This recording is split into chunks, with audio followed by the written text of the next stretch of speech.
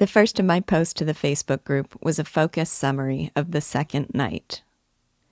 The next night, the two met as planned, she declaring that this time they must conduct themselves differently. She had realized, she said, that she knew nothing about him, and asked that he tell her his history. Our narrator responded that he has no history, because he is utterly, entirely alone, never talking to anyone. His companion then suggests that perhaps he, like she, has been held captive by an overbearing grandmother. When, as a child, she played some harmless pranks, her blind grandmother resolved to control her by pinning her to her dress, and so she had sat, sewing and reading, for the last 2 years. Our narrator replied that he has no such grandmother, that he sits at home, alone, because he is a dreamer. Then, about to begin his story, he interrupted himself to first ask her name. Nastenka, she said. He told Nastenka that in little nooks and corners around Petersburg there are dreamers, whose lives are, quote, a mixture of something purely fantastic, fervently ideal, with something dingily prosaic and ordinary, not to say incredibly vulgar, unquote. He then painted a vivid picture of the life of a dreamer, drawing her, and in doing so, drawing us, into his life with a vivid account of how he experiences it. As he hides away in his invariably grimy, dismal corner, the dreamer might occasionally receive a visit from some new acquaintance, whom he meets with embarrassment and confusion, as if he had just committed some crime. The ordinarily affable visitor finds himself uncomfortable and tongue-tied, looking in the downcast face of his host. After the host makes a failed effort to enliven the conversation, the visitor inevitably offers some excuse about business that never existed, and hurries away, never to return. Nastenka then interrupted to accuse him of telling his story as if he were reading from a book, and he replied that he could not control himself. Meeting her, he felt as if 1,000 valves had opened in his head, and he was compelled to let flow a river of words. He went on to explain why the dreamer would be so startled by the presence of a guest, what it is that he does in his corner. Every night, when his work-day is over and everyone is hurrying home to have dinner and to rest, the dreamer is overcome by a strange pleasure, by a joyful emotion, by a swarm of impressions called forth from his warm heart. He begins imagining for himself a marvelous, magical life, capriciously weaving all the sights before him into his canvas like a spider's web. Only later, after he has returned home and dined and been given his pipe, does he awaken from his reverie, surprised to see that he has eaten and unable to recall his kingdom of fancies. Soon after, vague sensations again set his heart aching, and again a new world, a new fascinating life opens vistas before him. He sees ordinary life as slow and insipid, and ordinary men as dissatisfied by their fates and exhausted by their lives, while he lives an endless swarm of ecstatic dreams. He knows that one day he might desire to trade his fairyland for real life, even for a moment. But until that moment, he feels superior to all desire, because he experiences his fantastic world as concrete, real, substantial. His pulse quickens, a tear falls, his cheeks glow, all as if it were real, and he goes to bed with a weary, sweet ache in his heart. He experiences love with all its fathomless joy, all its torturing agonies, feeling as if he truly spent years with his conjured lover, hand in hand, walked along solitary, moss-grown paths, grieved their painful separation under a tempestuous sky, and reunited, quote, far from their native shores, under alien skies, to the crash of music," unquote. Having conveyed this picture of the inner life of the dreamer, he then asked Nastenka, if this blissful reverie were abruptly interrupted by an uninvited visitor, does it not make sense that he would blush like a guilty schoolboy? Regretting that he had shared so much, he feared that Nastenka would break into her childish, irrepressible laugh. But instead, she pressed his hand with timid sympathy and asked, "Surely you haven't lived like that all your life?" He answered that so he has lived all his life, and so he must go on to the end. But she replied uneasily that that must not be. His dreams, her life pinned to her grandmother, they won't do. He then reassured her that whatever loneliness his future might bring, for 2 evenings at least, at her side, he has lived. He told her that she has reconciled him to himself. He had long regarded his life of imagination as a crime and a sin, because it causes him to lose all instinct for the actual and real, because it is vulnerable to transfiguration into depression with the first clouds that shroud the Petersburg sun, because you hear the roar of the crowd in the vortex of life around you and know that their life does not float away like a dream. He had been driven to desperately fanning the flames of his old desires, trying to rekindle them, reduced to celebrating the anniversaries of his own sensations, left to face that he buried his best days and will be left alone with nothing, not having lived, because there has been nothing but dreams. At his reflections, a tear trickled down Nastenka's cheek, and she declared that she truly understands him and vowed that they will never part. Then she asked if he would give her advice and began her own story. The next of my posts was some preliminary thoughts on why I love this story. Speaking the other day to one of my most loyal Read With Me members, who happens also to be my mother, her first remark about White Nights was, "Wow, we are not in Sinclair Lewis's world anymore." She was struck by that which, to my understanding, is Dostoevsky's unique and astonishing literary contribution. He plumbs the very depths of the human psyche, exposing and exploring thoughts and feelings from the deepest recesses of our minds. Popular intellectual and YouTube star Jordan Peterson urges everyone to read Dostoevsky. In a video of a lecture to his students that has now been watched by hundreds of thousands of fans, Peterson says, "I would highly recommend that you read all 5 of his great novels, because they are unparalleled in their psychological depth." Writer Stefan Zweig said of him, "Dostoevsky was the first to reveal to us this teeming multiplicity of emotions, this complexity of our spiritual universe." And an author I dearly love once wrote, "Dostoevsky shows us our own faults in vulgar detail and without an averted eye. He confronts the ugliness of human nature with an underlying love for mankind and their seemingly never-ending plight." That last author is my 17-year-old daughter, Greta, who claims Dostoevsky as her favorite writer of all. It would not be a great stretch to say that Dostoevsky's depiction of the dreamer is highly autobiographical. Dostoevsky was, himself, a dreamer.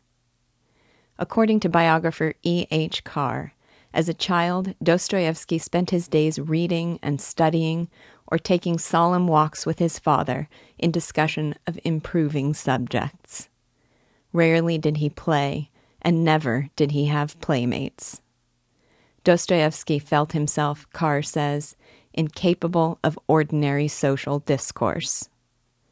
An eyewitness account tells us that as a student at the military academy in Petersburg, Dostoevsky could be found, quote, sitting in the corner of a dark and airless dormitory, reading or writing by the light of a tallow candle, unquote.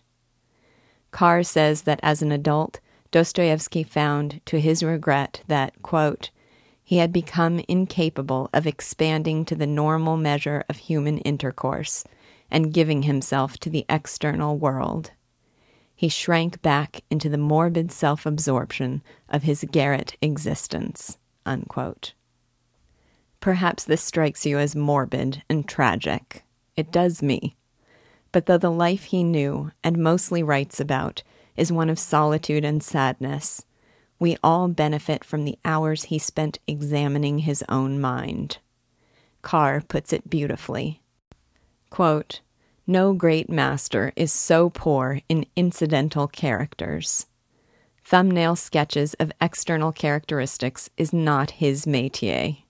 He cannot skim the surface. Each of Dostoevsky's characters is conceived with the intensity of one who has spent a lifetime and a lifetime of isolation in the contemplation of their souls. The amazing profundity of his observation more than compensates for the narrowness of his field of vision, unquote.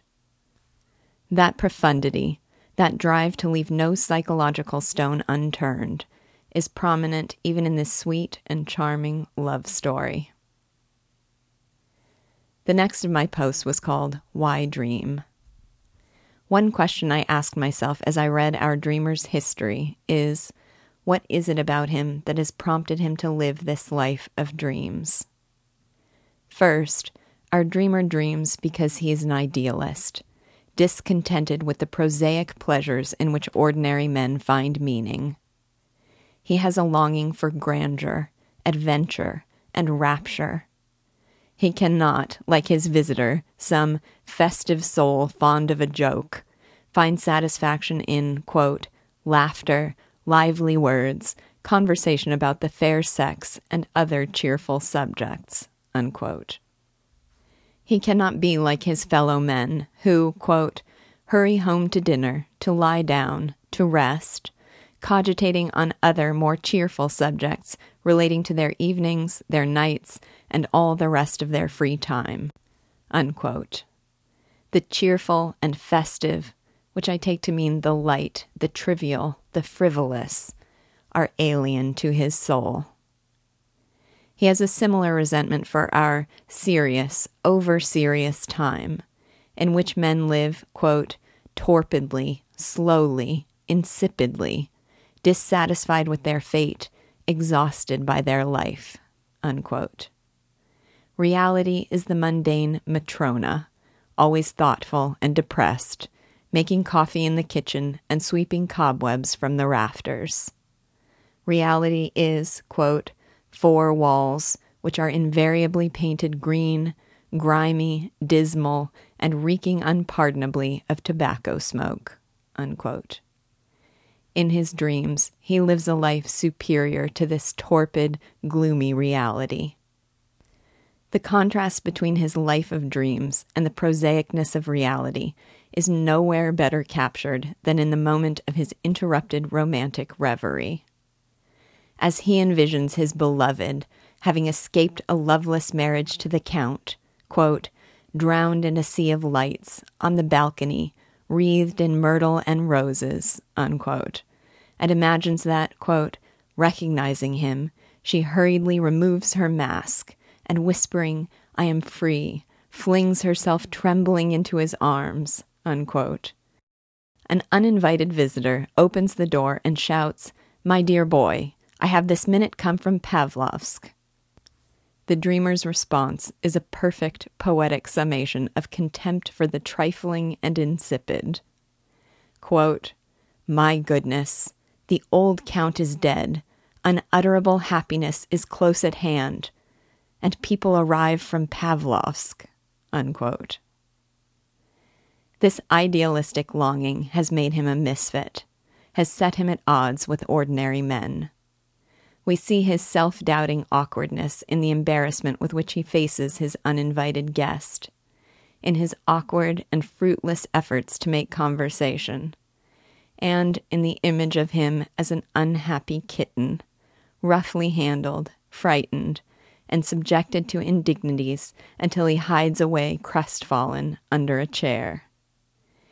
He yearns so profoundly for something his fellow men do not understand, and this leaves him isolated, disdained, friendless, and terribly lonely. In other words, he dreams because he seeks the sublime, and he can't find it in reality. The last of my posts was called Why Not Dream?